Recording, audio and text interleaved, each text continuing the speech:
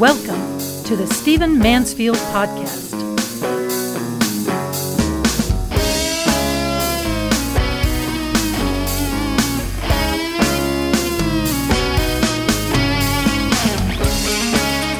Hey, welcome to the Stephen Mansfield Podcast. I'm so glad you're with me. Before I dive in this week, let me make sure that you're getting a weekly email blast that I do called Leading Thoughts. It's mainly for leaders. It goes out free. Listen, we won't sell your stuff. We won't sell your information, and we don't spend a lot of time marketing. We mention my books from time to time, but that's no big deal. This is a great romp in leadership. I tend to focus on the soft sides of leadership because so many people are emphasizing the technical sides. And we've just seen a lot of fruit from it. So make sure you go on stephenmansfield.tv and sign up for Leading Thoughts. I think you'll enjoy it. I think it'll impact you, and it'll extend what we're trying to do here on this podcast. I want to talk to you this week about globalization and globalization versus nationalism. We're seeing some trends in our world that are very, very important. For many decades, especially since, just before World War II, we've had a trend towards globalization. And that, putting it very simplistically, and professors listening to this, please excuse me, I'm being very simple about it. Basically, globalization in its positive form is a good thing. It's an awareness that we're connected to an international community, that there's a family of nations, that we have moral obligations beyond our own nation. And it's what won World War II. It's what helped get us out of the Great Depression. It's what addressed Saddam and other issues like that. So globalization, or globalism maybe is a better way to say it, in its positive form, is simply a recognition that with technology and international economics and business, trade, that we live in an international world, that we have international obligations, and that especially a nation as powerful as the U.S., where I'm sitting right now, has moral obligations. It's the positive side of it. The negative side is that there have been a lot of what some people say pejoratively globalists, some people who are focused almost exclusively on an international community and globalist trends to the exclusion of nations. And as that trend has evolved, people have felt like their nation, their nationhood, maybe even their ethnicity has been diminished, and there's been a reaction to it. I would suggest that to some extent, a reaction to globalism is evident in the election of Donald Trump. Certainly, a reaction to a form of globalism is evident in England in the Brexit issue, in the UK leaving the EU, the European Union. And we're definitely seeing right now a reaction to globalism, or at least what's perceived as globalism, in the yellow vest movement that's happening right now in France. If you haven't been following this, let me summarize it for you real quick. It's very interesting. Prices have been rising in France. Macron, who's the current president, is talking a lot about international issues and global obligations and things like that. And so there's been a violent response, as many as 300,000 people basically identifying with this yellow vest movement, which is a reaction to the globalism of the current administration and a cry for lower prices, lower taxes, and tending the home fire, so to speak. What's interesting is that the whole thing has been generated largely through social media. A woman who lived in the suburbs began going on social media, the suburbs of Paris now, began going on social media talking about gas prices. And when you convert the euro for American consumption, you find out that a gallon of gas there costs $6 now. And she broke that down and began to analyze it and show everyone that half of that $6 was taxes. Half of it. So she began talking about that. Eventually, a trucker picked up this information, literally printed it out on paper, began to distribute it, began to also urge people to go on social media and look at Twitter and look at the various forms of social media they were using. And hundreds of thousands got engaged. Now, I'm certainly not advocating the kind of violence that's happening in Paris and throughout France, actually many cities, with hundreds of thousands of people just engaged in very destructive violence. You could see videos of cars being overturned and rocks being thrown and people fighting against the police and so on. I would never advocate for that kind of thing. What I do think is perhaps not only interesting but positive about this is that it is kind of a nationalist movement. It is a belief that a government, first of all, should care for its people. It should do that before its international obligations, and that there's some degree of pride in being a member of a nation and belonging to that nation, having that nation help to create a healthy environment.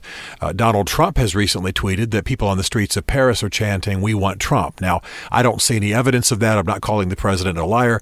I haven't seen any evidence of that. I've asked some people who live over there and have walked around amongst the riots. They haven't heard anything like that. But at least it's symbolically true in the sense that this movement, this yellow vest movement, is very akin to the movement that swept Trump into office. It's nationalist. It's take care of the home fires first. It's a version of Make America Great Again, lower taxes, limit international obligations, strong defense, don't sacrifice national interests in international treaties, things of that nature. And I think zooming out for just a moment, what we need to know is that people, aside from their economic interests, people are made to feel part of their ethnicity first. Well, I guess I should say first their family. That then leads to a sense of belonging to their ethnicity, whatever their tribe is, so to speak, ethnically speaking. And then beyond that, people are made to feel a connection to nationhood. Nations are not artificial constructs.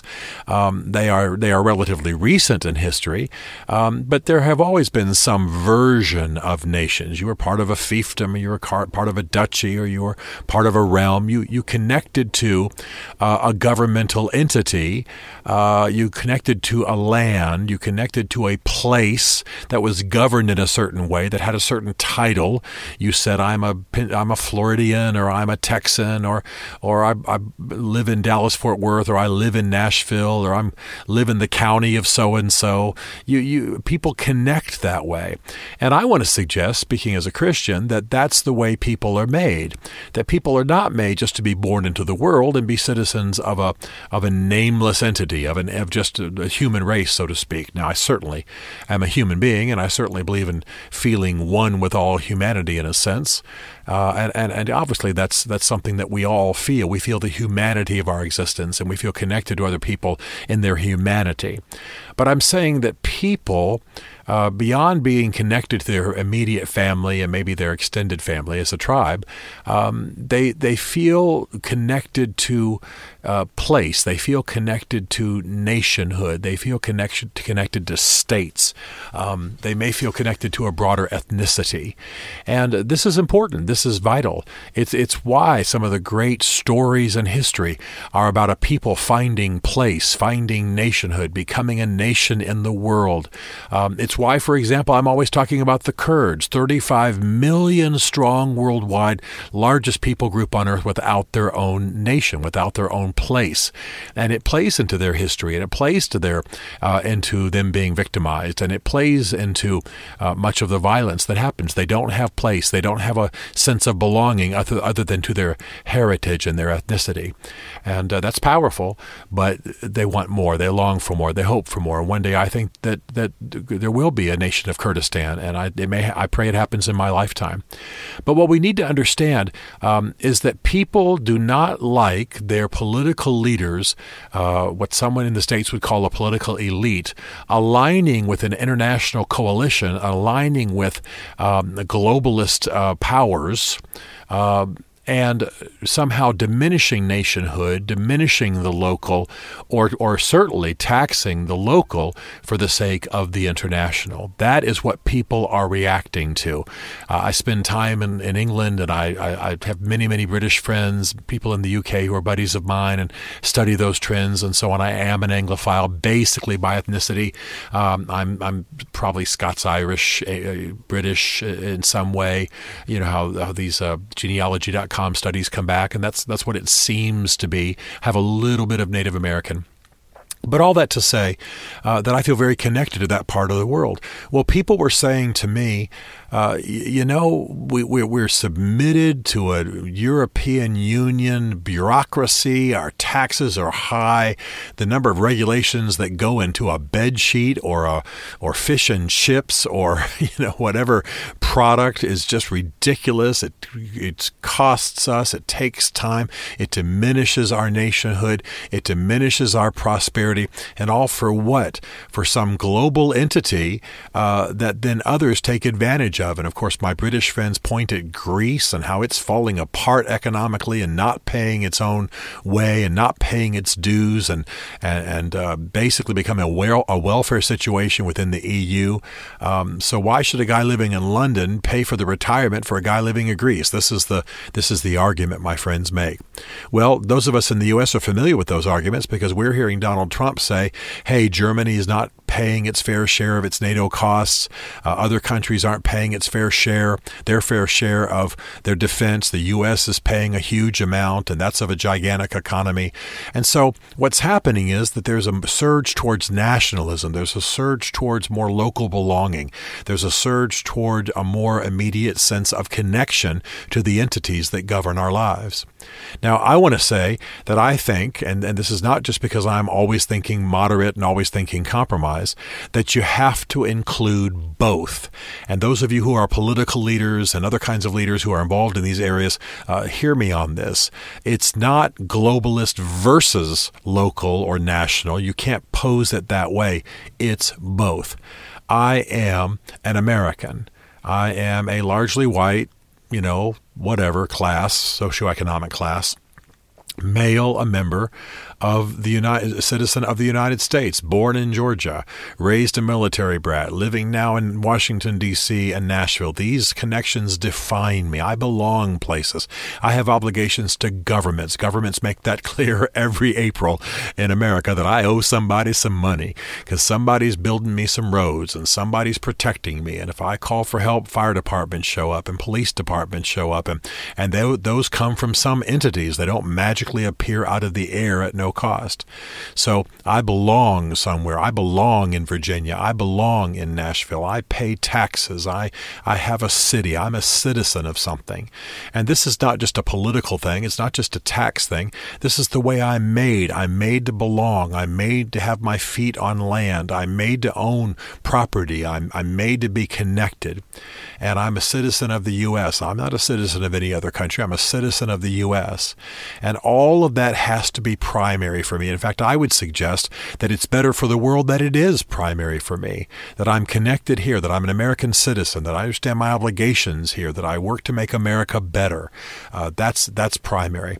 However, technology, international events, the size and scope of our crises today all require international connections. But that doesn't mean we have to diminish our sense of nationhood. Those globalists who want to completely remove national obligations and loyalties are making horrible mistakes.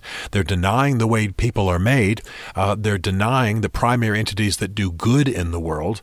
And they're leaning towards a globalist kind of dream that is not meant to exist by itself. It's meant to arise from a family of nations that are strong and secure. I want a strong nationalist France. I want a strong nationalist Germany. I want a strong nationalist Jordan. I want a strong nationalist, and let me say righteous Turkey. It's not now under Erdogan, but that's what I want. I want Canada to be strong and nationalist and intent and prosperous, and I want it to be a trading partner with the U.S., and I want it to help us with the seas and preserving life and combating global crises, and I want them to sell us their technology, and I don't want punitive tariffs. I want us to have good trade so we make each other better, but I don't want Canadians to have to diminish who they are and their pride and their heritage and their national best interests in order to relate to my country. So the challenge of the future is strong nations giving rise to global connections that do good. The global connections, the global networks help to strengthen nations, their heritage, their pride, their economies, their services, their defense, their national interests. And yet at the same time, they recognize that they are a member of a community of nations. We don't want some kind of Star Trek federation, that's completely apart from any kind of national rooting. We want nations. We want strong nations. I would even suggest as a Christian that God has made nations. He has made ethnicities, and these are meant to be primary alliances. But I still want the U.S. to be involved in treaties and to be caring about about nature and about situations of immigration and trafficking and drug trafficking and all of that kind of thing that has to be dealt with on a global level. That's what won World War I. It's what won World War II. It's even what won we didn't really win the Korean War, but brought the Korean War to a stalemate. It's what's dealt with a lot of international crises and will continue to. I would suggest that trafficking is a huge issue. Almost 60 million people being trafficked in the world for labor or sex, about 80% of that for sex, and it's got to stop. That's not going to happen with the U.S. doing it alone, and by the way, the U.S. currently is not doing near what it should. So this is something to keep our eyes on. We want a balance. We want strong nations that are free to pursue their self-interest. In fact, I would suggest that a free market exchange is exactly that. If you and I negotiate for the sale of something, and I buy something for you at the negotiated price, the assumption is we're both benefiting. No one's losing. You're not losing because you sold me that chair, and I'm not losing because I paid for it. We're both winning. Free market exchange is meant to be a win-win. And that's what these connections, that's what these trade arrangements between nations ought to be. Punitive tariffs are stupid. Punitive tariffs are attacks on the people. So what we want is strong nations where people feel pride and feel a heritage and feel connected and work to make their nation better. And then those nations are part of global networks that are doing good in the world and helping all nations to thrive. That's the goal. That's the vision. So beware of the hyper-nationalist and beware of the hyper-globalist. They are both extremes that can get us in trouble. But global networks of nations that are vital and strong and with a vital heritage and strong economies and are pursuing their self-interests through free market exchanges with other nations, this is the best of the international community, and good things can come from it. Let's learn from the election of Donald Trump. Let's learn from Brexit. Let's learn from the Yellow Vest riots in France. People are wanting nationhood. They're wanting their nations to make life better for them. They're wanting a fair shot and even playing field, but they also want their nations, of course, to be wisely part of an international community that makes life better for all. Stephen Mansfield is a New York Times best-selling author, a popular speaker, and a frequent faith and culture commentator on Fox and CNN. His groundbreaking books on faith and society include The Faith of George W. Bush, The Search for God in Guinness, Mansfield's Book of Manly Men, and Lincoln's Battle with God. Learn more at stephenmansfield.tv.